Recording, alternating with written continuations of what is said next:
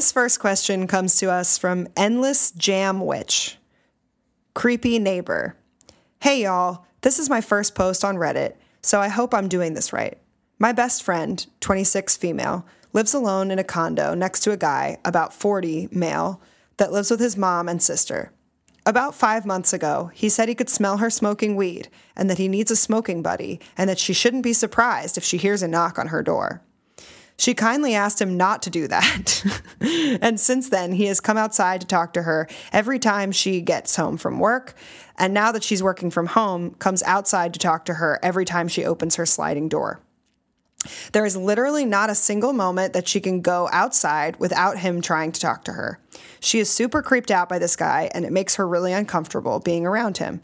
She's pretty introverted and just feels really uncomfortable that he is constantly trying to talk to her or smoke weed with her. She is also concerned since he doesn't believe in COVID and some of her family members are severely immunocompromised, so she won't use her patio or go outside. Should she say something to him? What should she say if she does confront him? She doesn't want to piss him off since she lives alone and he is twice her size at least. Tough situation. Yeah. Yes.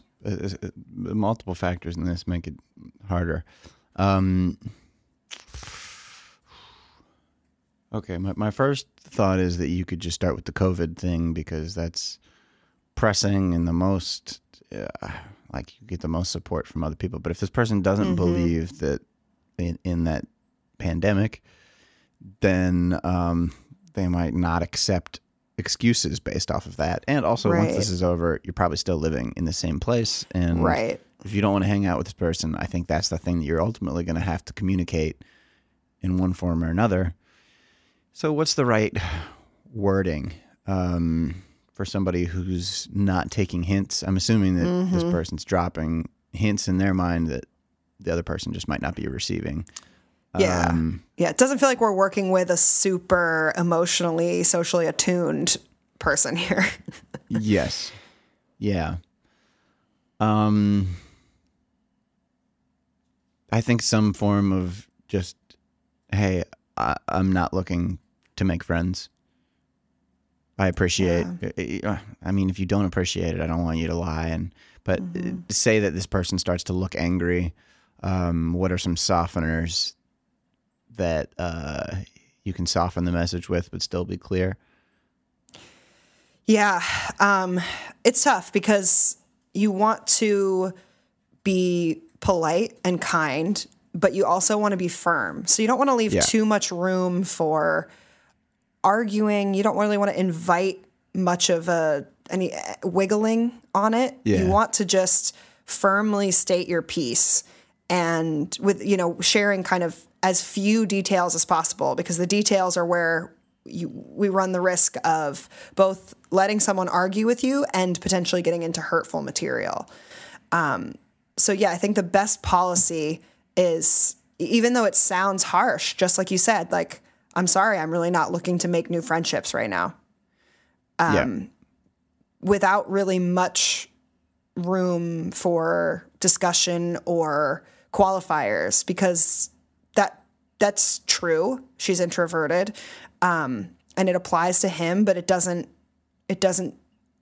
say anything that's personal about why would he be a bad person to be friends with. It just states the fact that her preference is to spend her time when she's home alone. My worry about this is at some point she's going to want to have a friend over. Yeah. And then feel like, oh, if she's seen with this person, he will call her out about that and then claim that she was lying to him or something like that. Yeah. Just a bummer of a situation to be in. I think the clearest message is I like my privacy and the ability to use this space alone, and I'm not looking to become friends. That's even better. I'm not looking to become friends. Yeah. It's harsher, but it's more direct. Yeah. And I mean, I think I understand what you're saying about a fear of saying something like, I don't want to make any friends, because then when she does start having friends around, he may, notice that and have ammunition to then approach her. But on the other hand, there shouldn't be an expectation that in your own home you have to entertain your neighbor every time they feel like socializing. It's not really her problem that he wants a smoking buddy, or maybe is, wants to make connections outside of his mom and sister who he already lives with. And it does feel so, it can feel even like violating, really, to have someone be such a disruption to your own private space, because she's paying to live and enjoy her time here just as much as he is. And it can really feel like someone is like in your home, in your skin, and just that feeling of ick, that feeling of creepiness from feeling like you can't put up a boundary to protect yourself, even in your own place of residence. It sucks so much. And especially the dynamic being, an older man and a younger female. I've been in similar-ish situations where you feel like, well, there's not that much I can really do about this. And it feels like a threat, and that's something you just have to kind of suffer through. But it seems like this is just sort of a constant burden. And I do think she should ultimately confront him and practice maybe saying something very simple to the effect of what Rob suggested about, I'm not open for friends, or I need my home to be a place where I can unwind privately, and just practice stating it out loud to no one and leaving it there without adding all those qualifiers about, well, this and that. And, when I'm like this, I don't want someone. And when because in that space, it just it puts off that uncertain energy. And that's where someone can wiggle in and try to put you off balance. Right.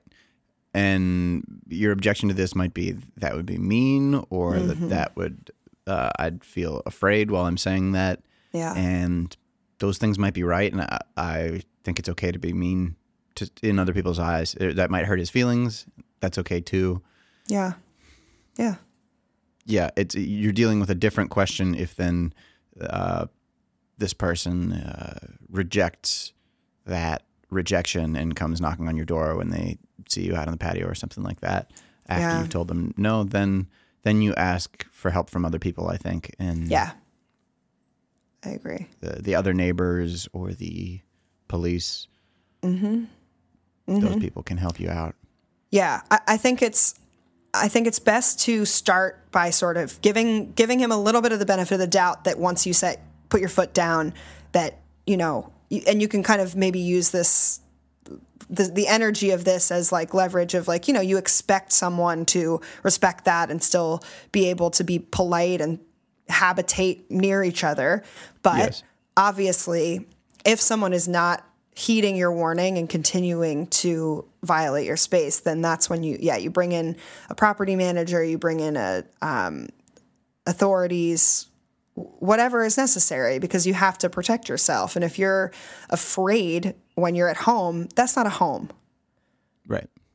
Another option is potentially if she is too afraid to confront him in person and is afraid of, maybe slipping up and saying something that she doesn't want to say, you can write a note, and you could, slip it under the door or something in an envelope with his first name on it, so that only he sees the contents, and that would give you a little bit more room to practice what you want to articulate and make sure that it's coming off in a way that you feel comfortable about. But I think doing it in person is also sometimes a way of just more quickly nipping it in the bud and not letting yourself overthink it too much. Because at the end of the day, we're trying to protect you from just wasting more of your energy on this person. Right. And letter writing can be a lot of energy. Yeah. I like the letter writing idea a lot, actually, because otherwise I fear that she's not going to be able to pick when the conversation happens. And especially if she's outside to smoke weed, and that's like the time that he's coming around, and she might have to at any moment have this conversation that might be more difficult because of the drug or because of the state of mind that she's in when she wants to do that. Yeah. So I like her being able to pick when she delivers this message, and it not just being something that she has to be like prepared for at all moments, especially when she's trying to have a quiet moment of solitude. Yeah. And maybe she's less articulate when she's high. Yeah, I agree. And it can make you kind of overthink and maybe be a little bit paranoid about what the response is going to be and worrying about sort of the social cues and everything. So yeah, either writing a letter gives you that control, or, you go and knock on his door when you're prepared. Right. But I feel like there was something else I was going to say, and I don't remember what it was.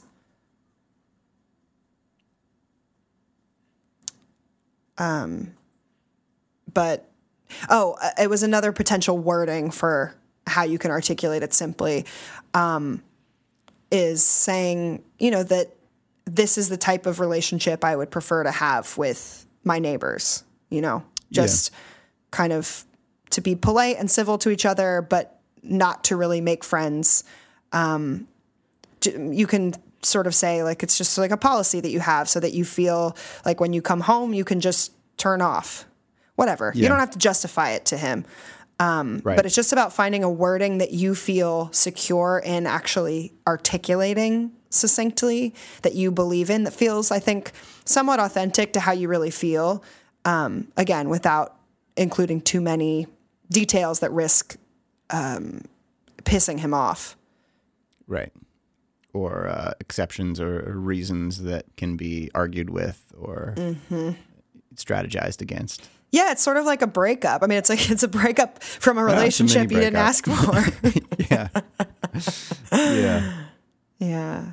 Yeah. So it's the same principle. It's like at the end of the day, you're ending the relationship and you have every right to do that. And then there are ways to do it that will make that easier and less painful for everyone involved.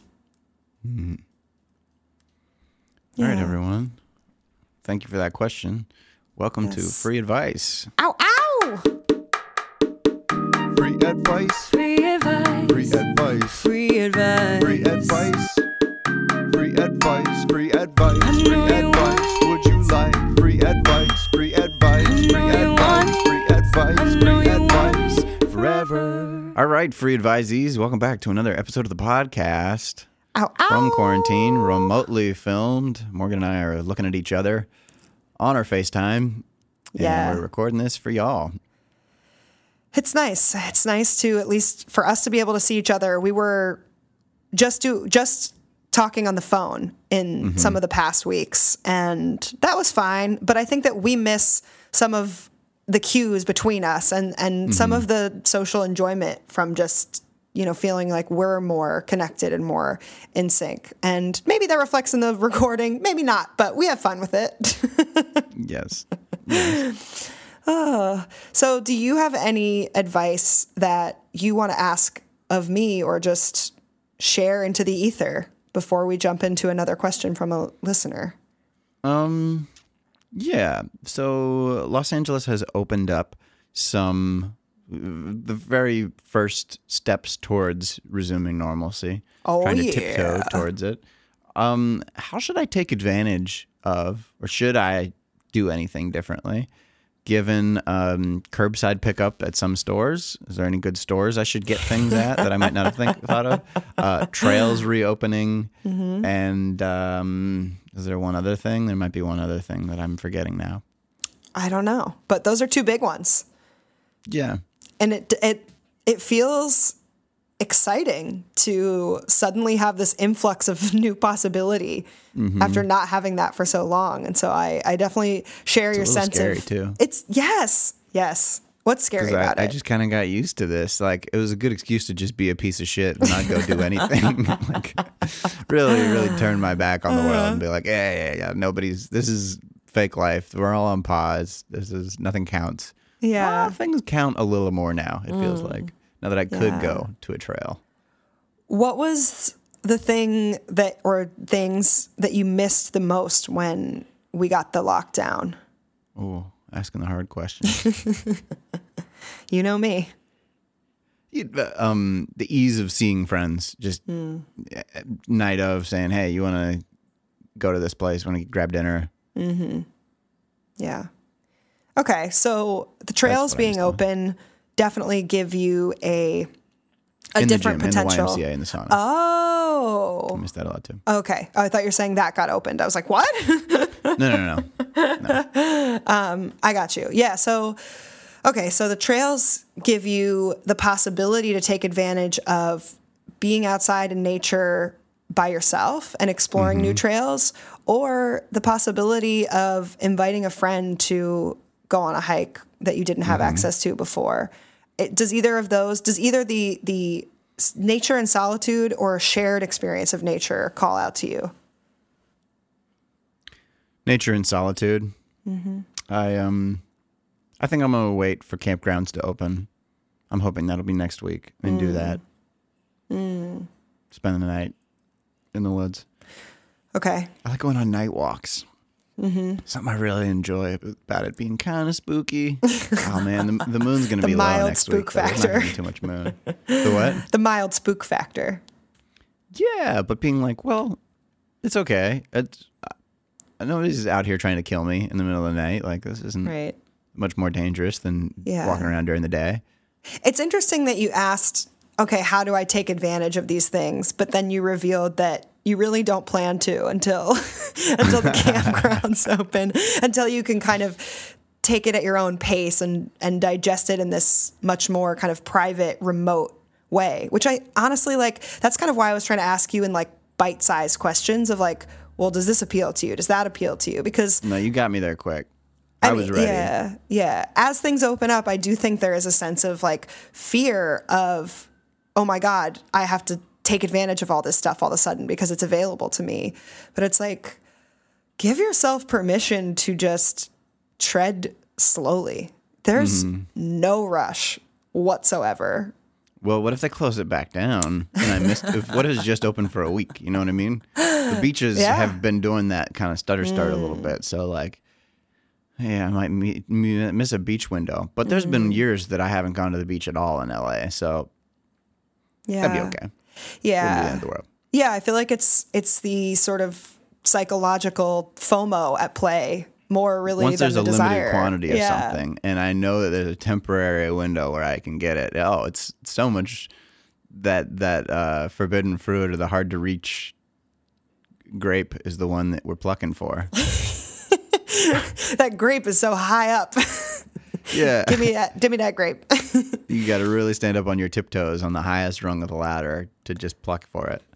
Yeah. But yeah, so I think like as I think about my own excitement and anxiety about things reopening and what the schedule is and when I'm going to take advantage of them, I think it's really important to be mindful of the need for maybe a more gradual transition between total isolation and, like you said, this sort of permission to be a piece of shit mindset and the like, oh my God, run out and try everything immediately kind of mindset. Because at the end of the day, well, at the end of the year, maybe, this will all have sort of evened out. And eventually we will, again, have the full range of possibilities for what we can do. And I would just encourage you to challenge the mindset, that sort of scarcity mindset of like, oh my God, I better hurry up and take advantage of that. Like, what is that urgency? What is that insecurity coming from? Yeah. What's it coming from? Excitement to do something new and a thirst for adventure and shaking things up. Boredom, I suppose. Stagnation, a feeling of like, I've been stuck here. Well, let's see what a little new thing might do. Just wanting a draw towards the unknown. Yeah. That's what it is. And I think also to your point, it's like the fear of, well, if I don't take advantage of this and then it gets taken away again, I'm going to be mad at myself. Yeah.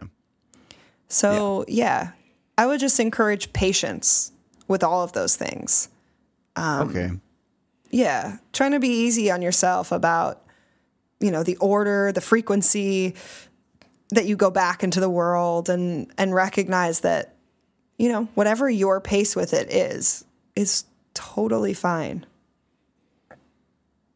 I used to high five people on my runs going up the hill. I'd spot people with like one free hand and get on the side of them where our free hands would. A lot of people are holding a water bottle in one hand and a phone in the other, and they're just impossible to high five unless you give them a lot of notice and like mime, hey, switch your water bottle to under your elbow of your phone hand, and then so you have a free hand to high five me with. And I'm moving pretty fast when I'm running, and they're coming the opposite direction, so that you don't get a lot of time to communicate those things non-verbally. Now I'm like, well, I could nod it. I could play the game where I can see how many people I can get to nod at me or wave, or like do the chicken dance or something. Where you stick your elbows out and you kind of squat, flap your little wings. I wonder if I could get anybody to do that. Maybe I'll start them with a nod, then escalate to a wave on the same person, and if they're already.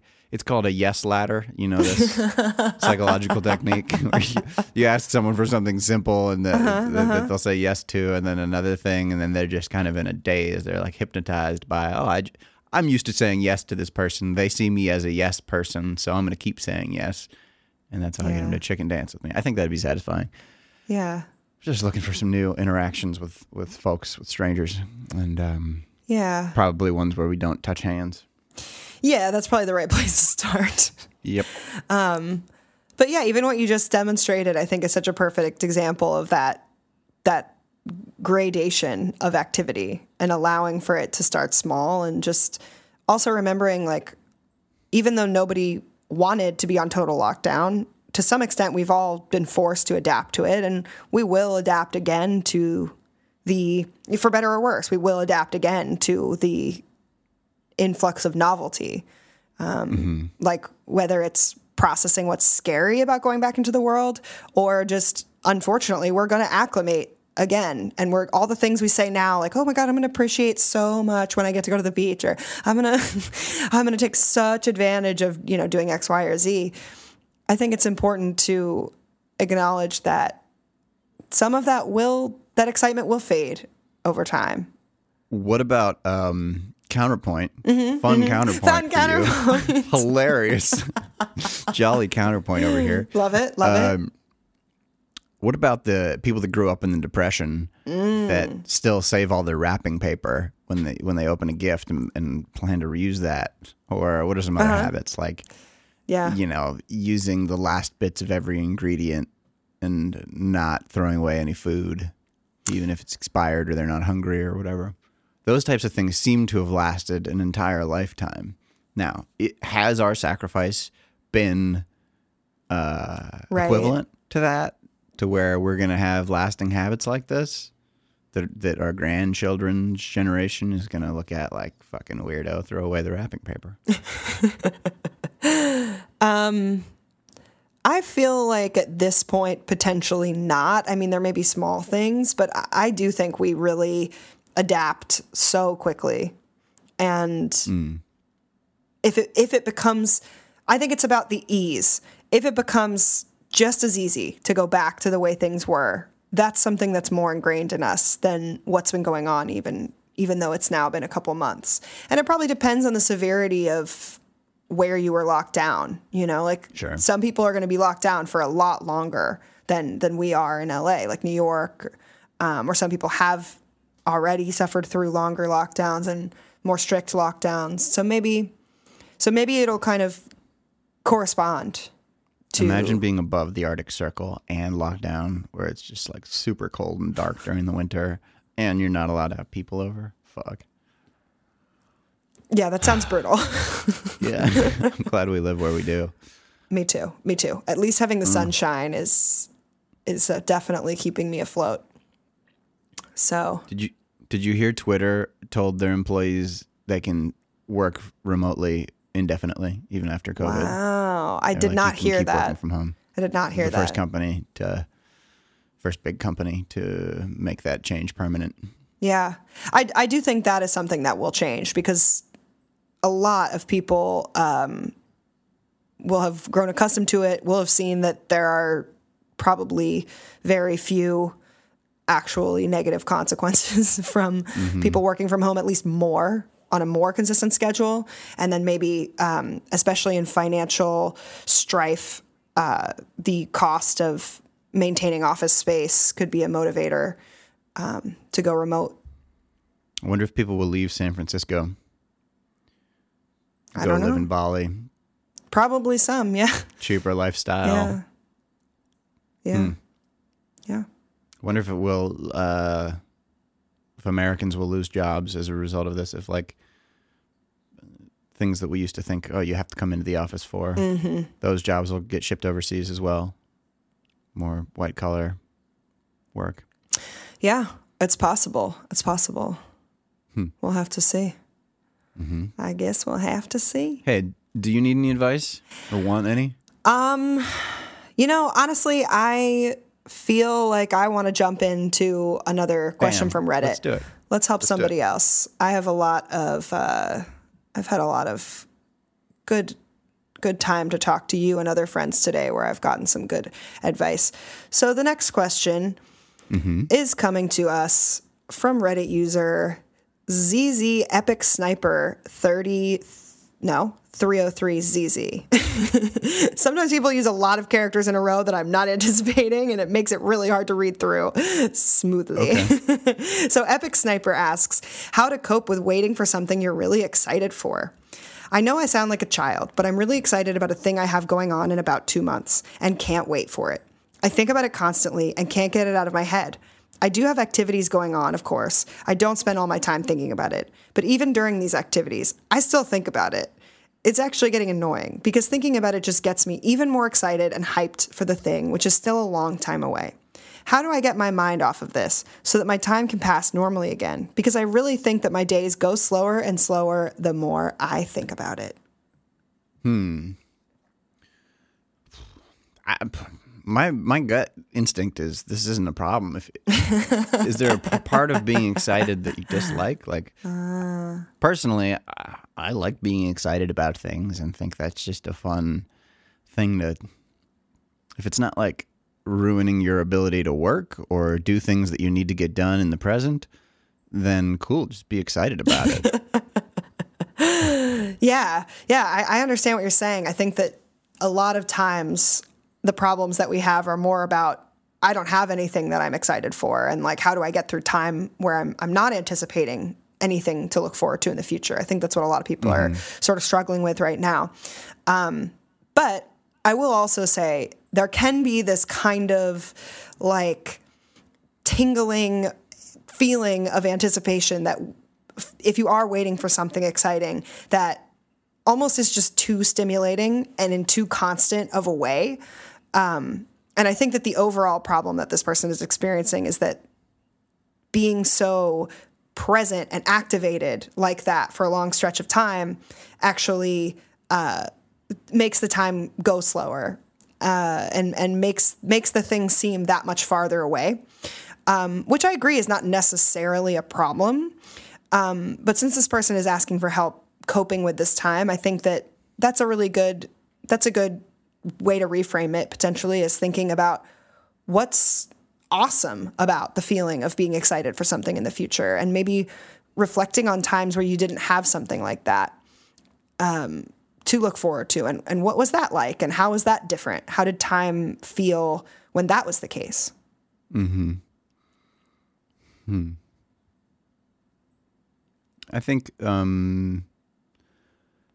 if you want to reduce the excitement, you gotta express it through movement. I'm gonna say dance to fast-paced music, and think about, like, while you're dancing, fantasize about the thing that you're gonna do. Yeah.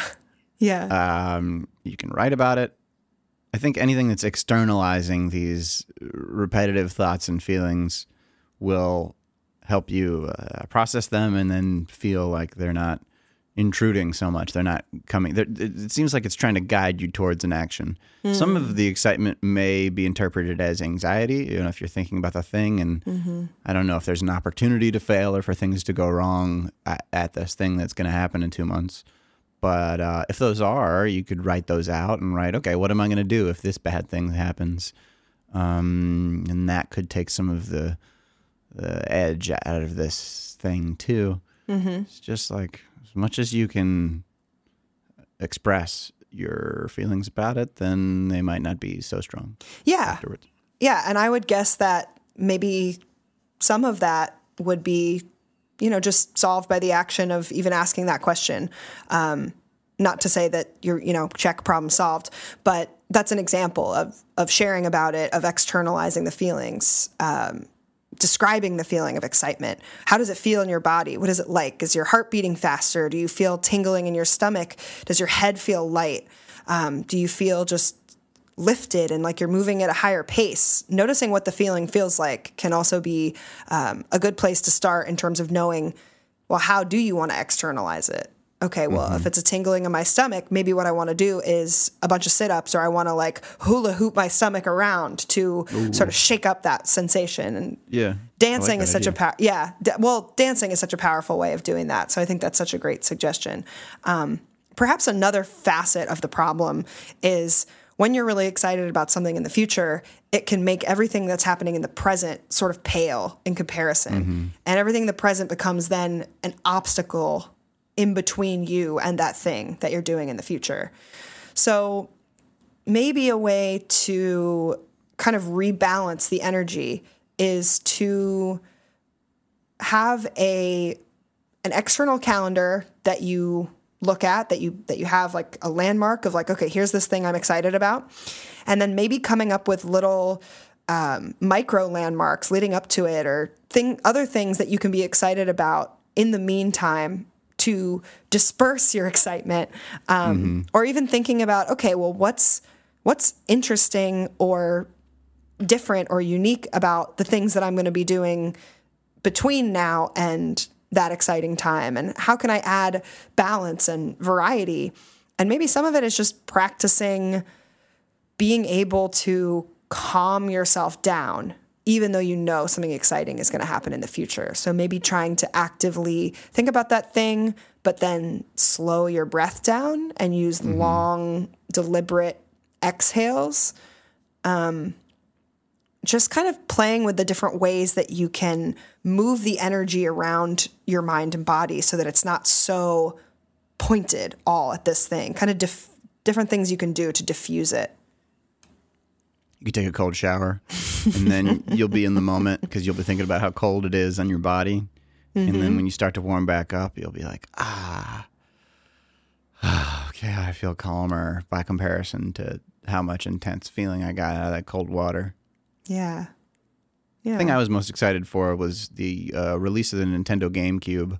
And it really helped me because I was following this thing couple years before it came out online as a child, and I joined some online forums of other people who were excited about this thing, and talking to them, sharing the excitement with them was a good pastime. I enjoyed it more, hearing from them and their theories and what they were excited about. And so if this is something that you're sharing with other people, I'd say talk to them about the exciting thing, or people who have gone through this themselves. If it's a personal thing, then talk to them about that. Yeah, that's a great suggestion. Thanks. And I think overall, see if you can just moment to moment pivot your framework or the way that you're seeing it to a place of, okay, how can I enjoy the excitement? And maybe questioning, well, why do you feel like you have to minimize your excitement about this thing? Questioning that impulse.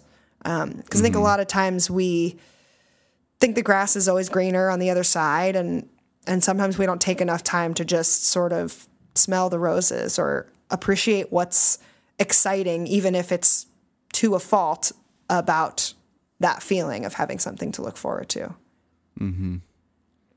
But yeah, I'm excited for you, dude.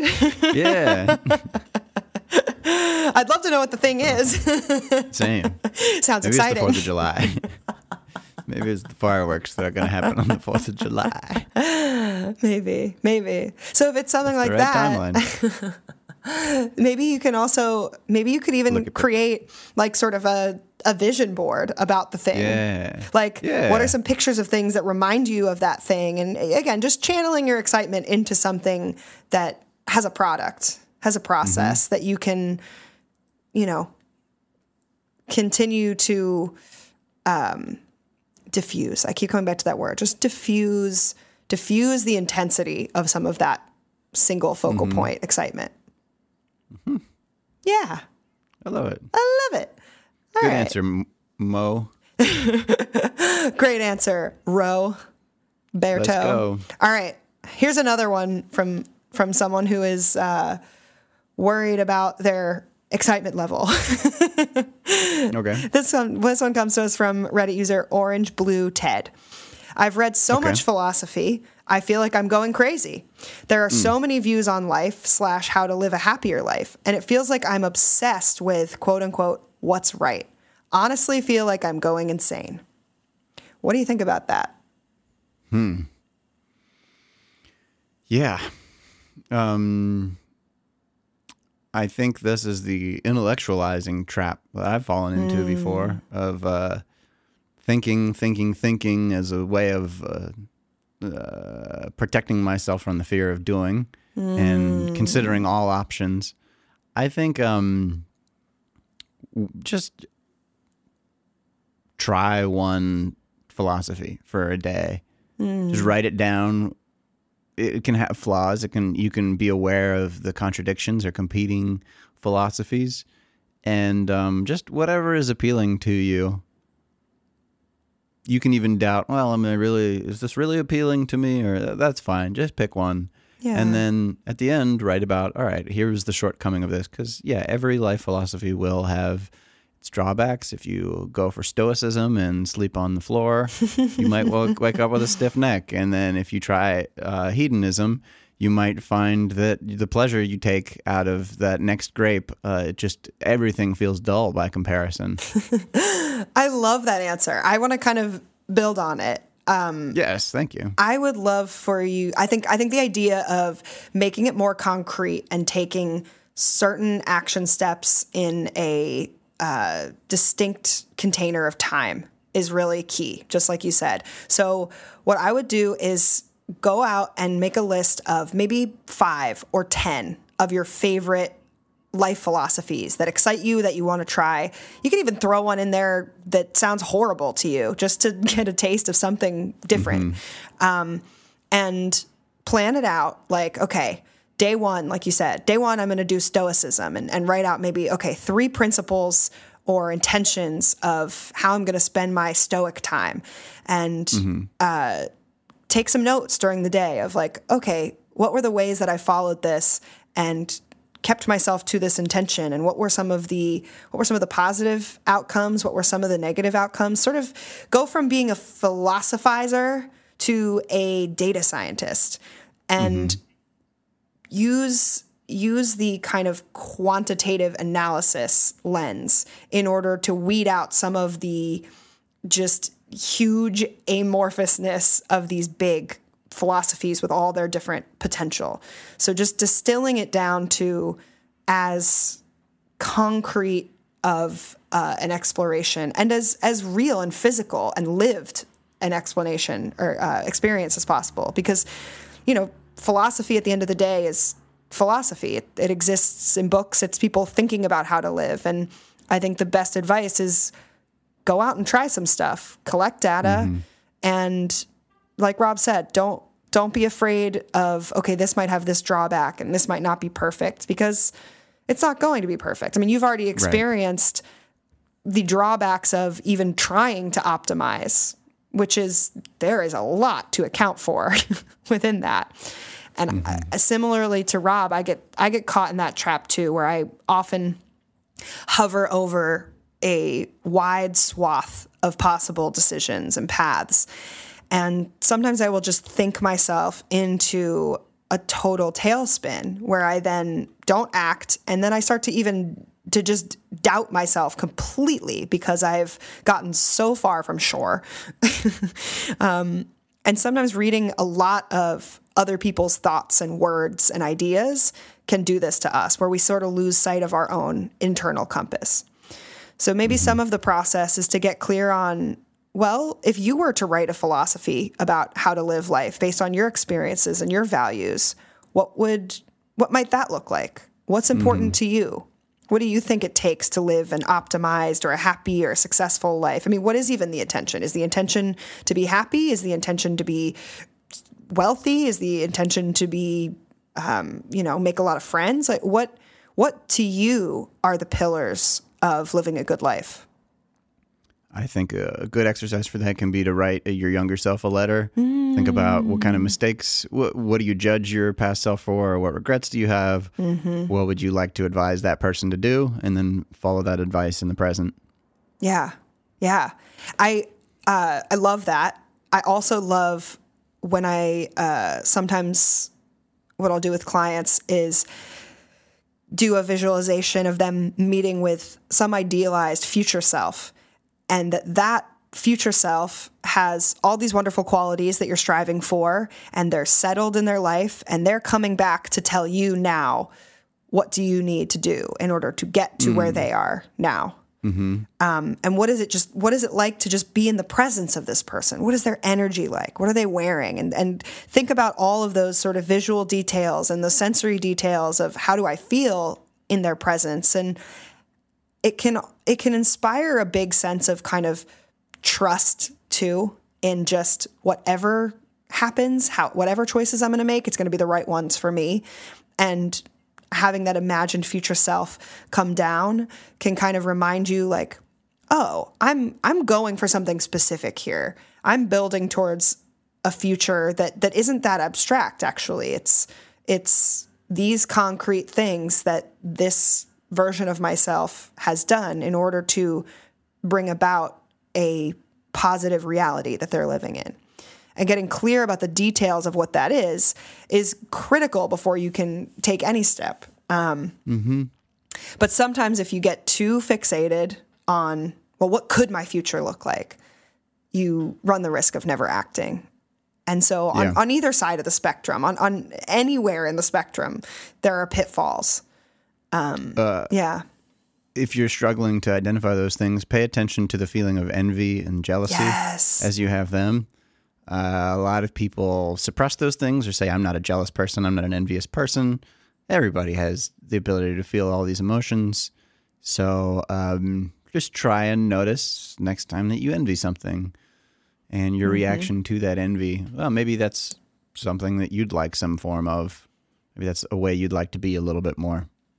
Yeah, that's such a great way of kind of tapping into that compass, using your emotions to figure out, oh, okay, what is this really telling me? What's the signal here? Even if it's something that you don't necessarily want to hear, because envy is a very uncomfortable feeling.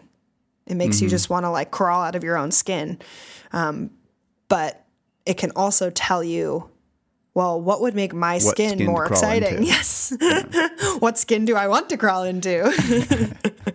And I think it's important to say, too, is that obsession over doing, quote unquote, what's right, that we know that doesn't really land us somewhere happy, the obsessing. And it's also important to point out that there really is no right answer 100% of the time. It's not a video game where, there's 3 options and you choose and there's only a limited amount of paths that you could possibly even go down. Life gives you lots of opportunities, and I find it often works in like cyclical ways where, if you miss the boat at one point, you will keep being handed the same opportunities until you kind of get the message, and your intuition will over time show you, well, what do I really want? You can even do a test as simple as like sort of the coin flip thing of like, okay, I'm choosing between 2 pathways and I'm going to flip the coin. Heads is pathway number 1, tails is pathway number 2. And then you flip it and you see what your emotional reaction is to whatever the path the coin chooses for you. Yeah. Do you want to, are you excited that it was heads because you really wanted to choose that pathway? Or are you a little bit bummed and that tells you that, oh, okay, maybe there's something to the tails option that's interesting to me.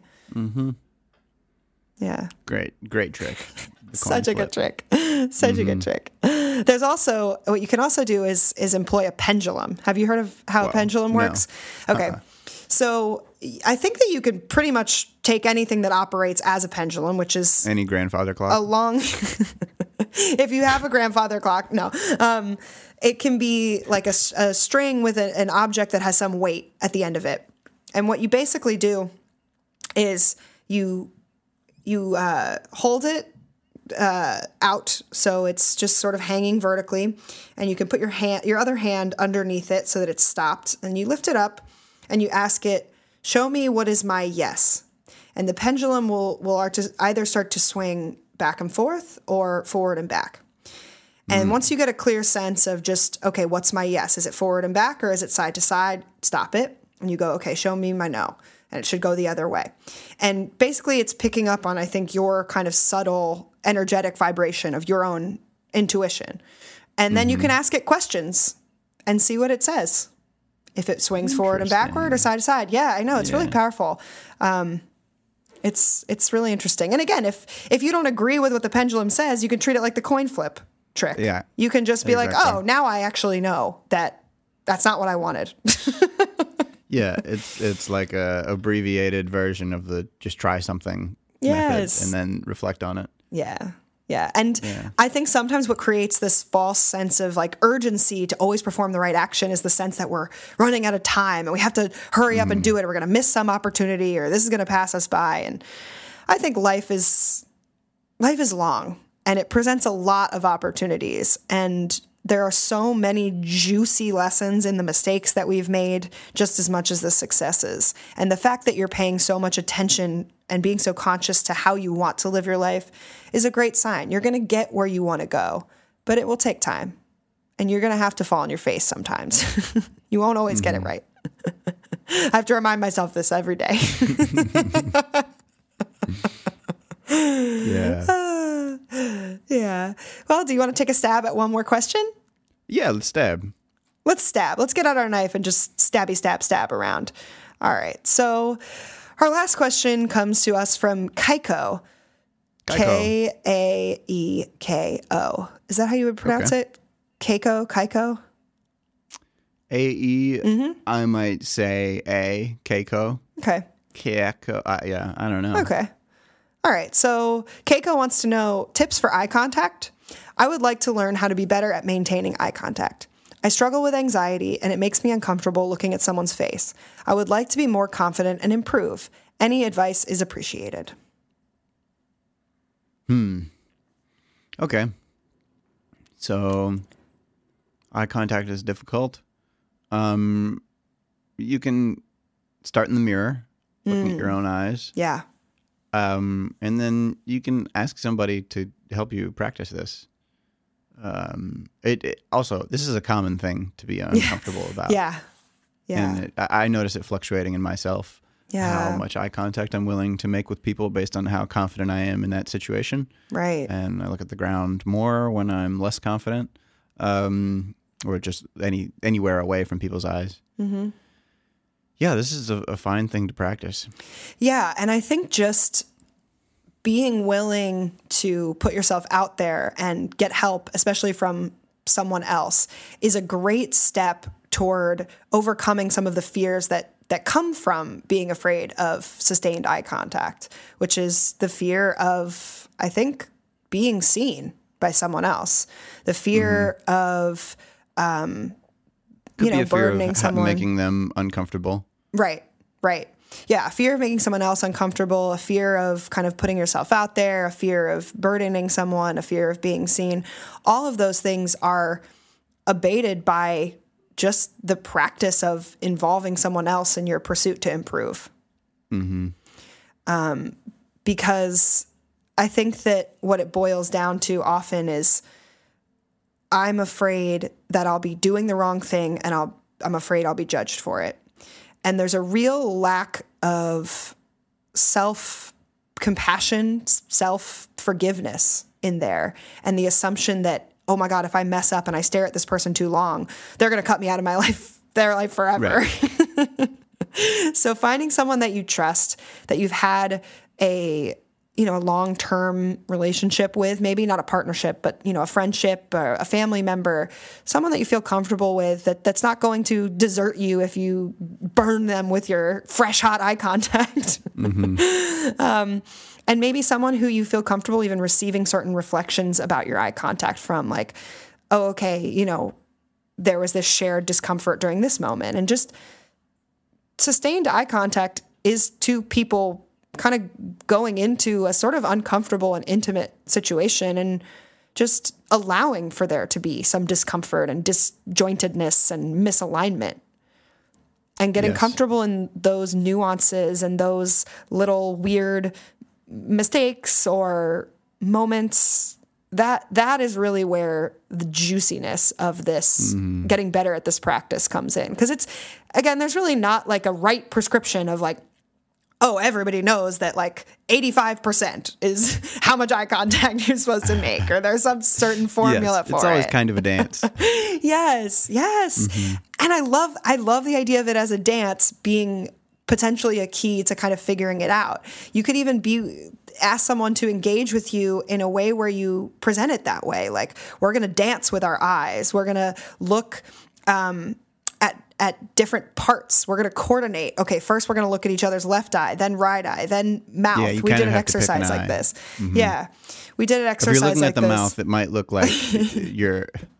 Well, so one potential concern keeps me from making eye contact with people sometimes is, do they think that this amount of eye contact is a nonverbal hitting on them or like leading up to a kiss, like I'm about to kiss them or something? Right.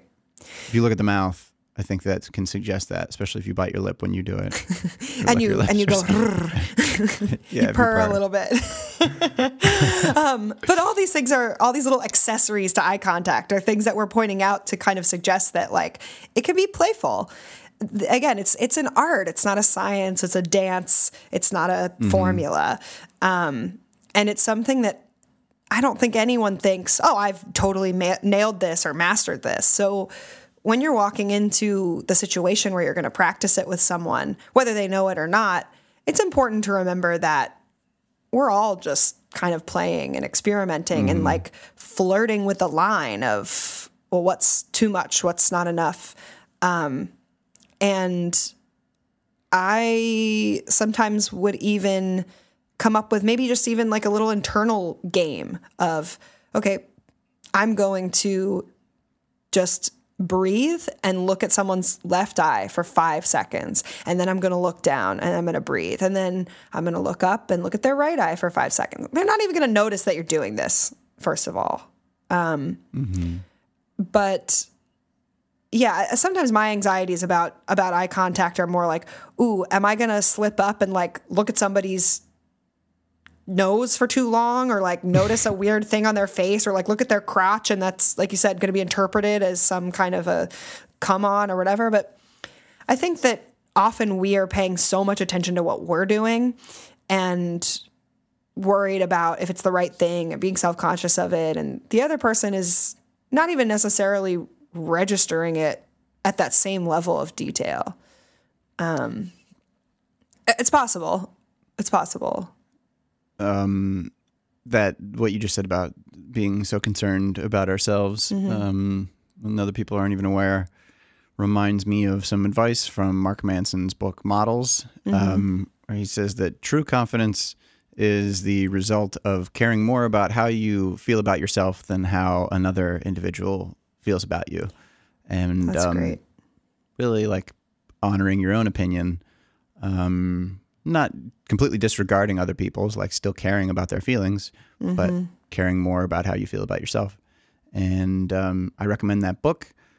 He has eye contact recommendation exercises of just like walking down the street, playing eye contact check-in with people and seeing how it feels. If someone else is uncomfortable, like giving yourself permission to make another person uncomfortable. Not going out of your way to try to do that, but that's like an acceptable thing that has to happen if you are going to initiate contact with other people. Sometimes they'll be dealing with issues that really don't have anything to do with you, and it won't be pleasant for them to have had some interaction with you. Yeah. If that's something that you can't tolerate, then you won't initiate real connections with people, or they'll go very slowly, or it's just, that's like the cost of relating to people and connecting to them, is sometimes you mess up. Sometimes one or both people dislike it. Yeah. And then you can stop at that point and go just say goodbye or just end the interaction. Yeah. And I think if you were to get caught in some way doing something weird where, you know, you're looking at someone and you notice that they're kind of like backing their face away or making a confused look or like doing something with their eyebrows that indicates like, what are you doing? You know, you can just own up and say like, hey, you know, I'm sorry. I didn't mean to make you uncomfortable, but I'm practicing my eye contact. I think anyone could understand that. Yeah. And if they think that's weird, okay, that's their problem. Yeah. They're weird. Yeah, We're all exactly. fucking weird. Right.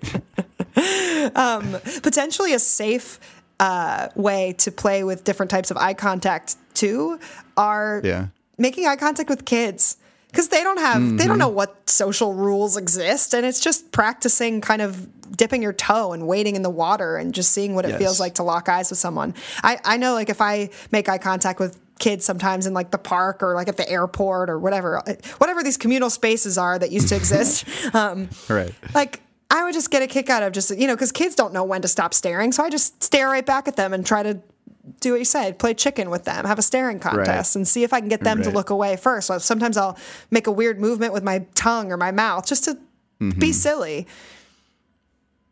Yeah, trying to make a kid laugh or scare a child or intimidate them. Those are all fun games. Or force them into your van. It's all great practice. Yeah. Yeah. Yeah. I think it's good to think of this practice and this exercise as more of a playground than a final exam. Mm-hmm. There's no A or F. It's just experimenting and enjoying. Yes. Mm-hmm. And seeing what makes you feel connected, like Rob said, of like, what is your opinion on it? How does it make you feel to make eye contact with someone? How does it make you feel to be looked at in different ways? And kind of making notes on, oh, how did it feel for me when this person did that? Oh, okay, if I want to make someone feel like that, then I can kind of repeat that. And then you can practice in front of the mirror to make it kind of more natural, to smooth out the kinks. I think that's all great. Some alternative related practices that I want to recommend are paying attention to a person's breathing and trying to sync up your breathing with theirs as a way of like getting into their rhythm, and their body language also, just mirroring, like, are their shoulders held really high right now? What would it feel like to bring your shoulders to where theirs are? Like, where are their feet pointing? What are they doing with their hands? That, like, what's the expression on their face? And just practicing matching all of those things with a person. How loud are they speaking? Getting into, like, joining their mood, what they're expressing, like trying to match that. Yeah, those subtle cues that you give someone when you mirror them, obviously not in a very like aggressive way. Like if someone throws their arm up and you throw the exact same arm up, like that could be a little too much. That might warrant some questions. But like Rob said, the tone of their voice, the volume of their voice, the way that their body's being held, those are all really powerful ways to make someone feel more comfortable with you. And just kind of sync up.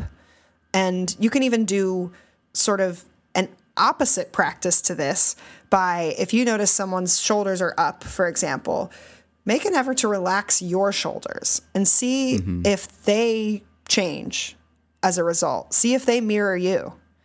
That could be an interesting game to play.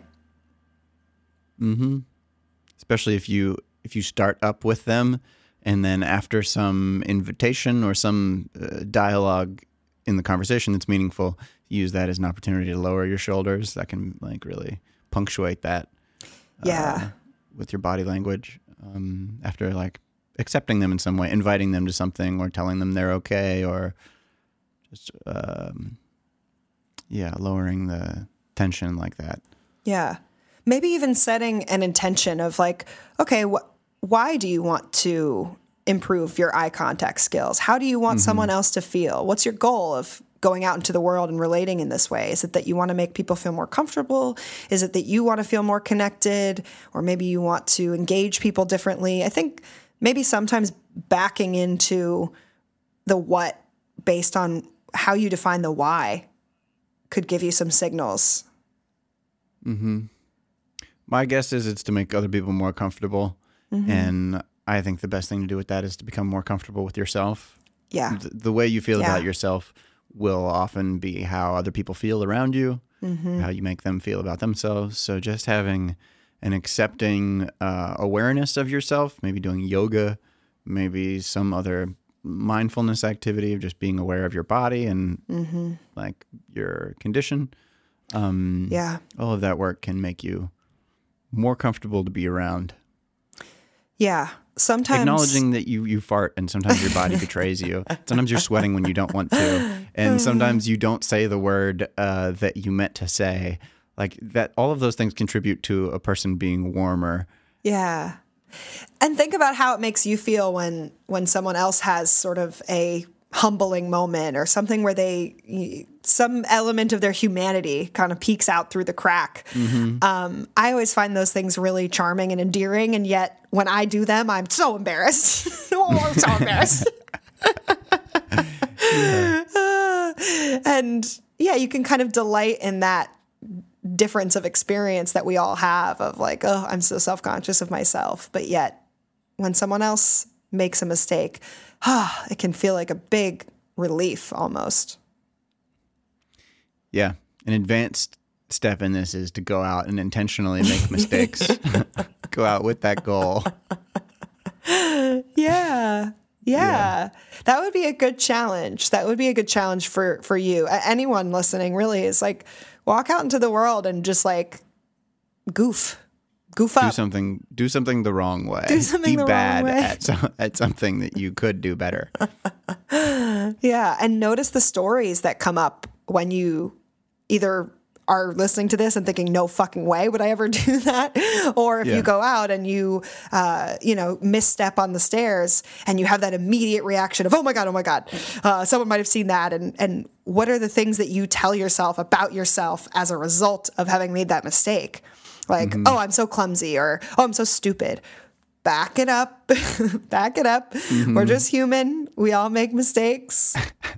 And recognize maybe, oh, I had this experience before where, I slipped up and maybe was called stupid, or I felt a lot of pressure to behave a certain way to get approval from, someone that we depended on or whatever. And just, I love the idea of just going out and being vulnerable as a way of unpacking some of the tension and the layers around just connecting with others rawly.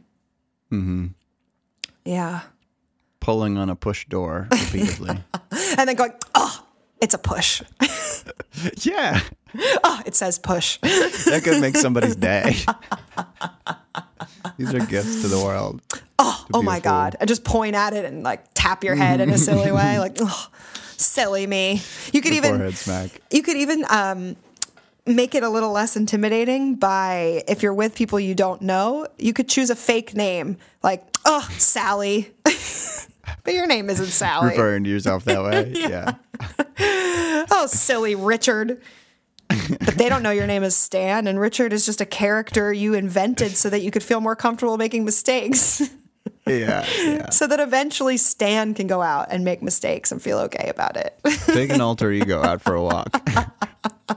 I love that idea. I'm gonna do that later today.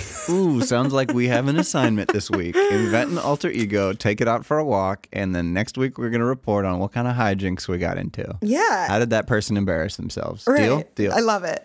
Or how did that person do whatever is native to that alter ego? Mm-hmm. Yeah.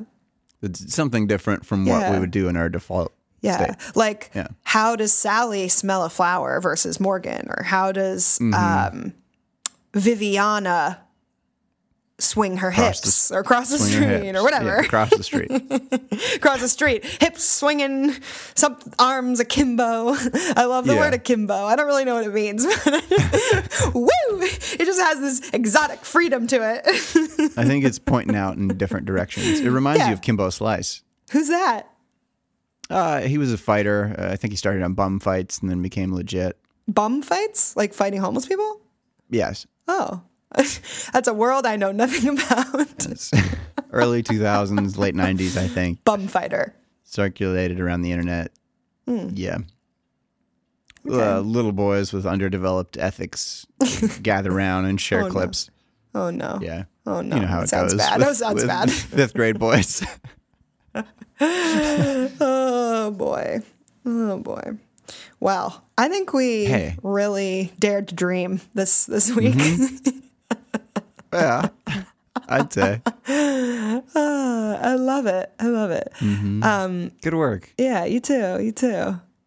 If you have any questions that you want advice on or comments, feedback, whatever, you just want to give us a little shout, you can do that by emailing us at Online freeadvice. marketing platforms that you want to tell us about. If you want to tell us how to take all the spelling mistakes out of our website or enroll us in a coaching program, Yes. you can email us at freeadvicepodcast@hotmail.com. But if you want to ask advice, that would be Gmail. Yeah. So notice for our true fans, don't email us at Hotmail because that doesn't exist. Freeadvicepodcast@gmail.com. Yeah, yeah. But to all the scammers, it's Hotmail. If you're a scammer, if you're promoting something that we wouldn't be interested in, email us at Hotmail. Amazing. Amazing. Cool. Go out there and fucking tear it up as your goofy alter ego, guys. Yeah. But stay safe and wear a mask when you do it. Yeah. And stay sexy. And don't get murdered. Oh, okay. Just a reference to another podcast that isn't ours. Yeah. Should we have a All right, catchphrase? everyone. Do we have a I'm sure catchphrase? we do, don't we? Sleep tight. What do we tell them? What do we tell them? Sleep tight. We like At the to end? act like they're going to sleep after they listen. I do. Yeah. You were not so on board with that for a while. Yeah, because I don't listen to podcasts right before I go to sleep. So it just feels But like wash behind your abrupt. ears. That's the official new free advice slogan. Don't forget your belly button. Yeah. Anywhere there are folds should be washed with soap. Other areas can make do with just water. Yeah, you could just submerge yourself in a bath and then just get out of the bath and be done. Mm-hmm. Depends how Put many soap on the folds you folds. have. Yes. Yeah, it depends how deep the folds are. It depends also, like, in quarantine times, no one's, like, really, like, sneaking their nose in your folds. So you can, like, let it, just, like, let it hang for a little while. Yeah. I guess so. Yeah. I sneak my nose in my own folds. Yeah? Where? Oh, yeah. The Under armpit. the armpit. Yeah. I raise my hand in the air like I have a question in class. And then I just smell. The and question teacher's is, called what on is me, and I this was smell? Yeah. Dude, I've never done that practical joke on a teacher where like you raise your hand and then it like as soon as they call on you, you just smell your armpit and lower it. That's funny. And you raise your hand up and you go, ooh, ooh. And then you smell it and then you run away. Oh, Yeah. sorry. No, I was just smelling my armpit in a loud way. Yeah. Yeah. I've definitely noticed different this class. smells. Yeah, like what? I mean, I don't know. I just Coming feel out like of my you? smell. Yeah, I just feel like my sweat, like formula is different or something. Sure. It's Sure. probably the foods I'm eating. That's what I was about to say. Yeah. I've altered my diet some, so I'm starting to smell different. Yeah. It's weird. I'm never that excited about the changes. They're never like, well, I don't know, maybe sometimes they're like in a positive direction, but I've had that happen. Started eating real clean. and then Started your sweat smelling good, too. changes. Okay. Do you Yeah, find and then that I it's, eat one weird meal. is it, Go ahead. Yeah. if, Poop smells different. Sweat smells different. yeah. What Breath smells different. kind of self smell in terms of body odor or otherwise would you be like stoked to do a smell check and be like, ooh, nice, I smell like blank? Underarm. I get stoked when that is just a natural musk that feels healthy and animal-like. Like I smell like a good dog, a healthy dog. That's nice. I smell like a dog that knows how to sit. Yeah. All right. Well, I'm so glad we had that odorific detour. Uh-huh. So, wash behind your ears, guys. Yep. Okay, good night, Love everyone. you. Bye. Bye-bye.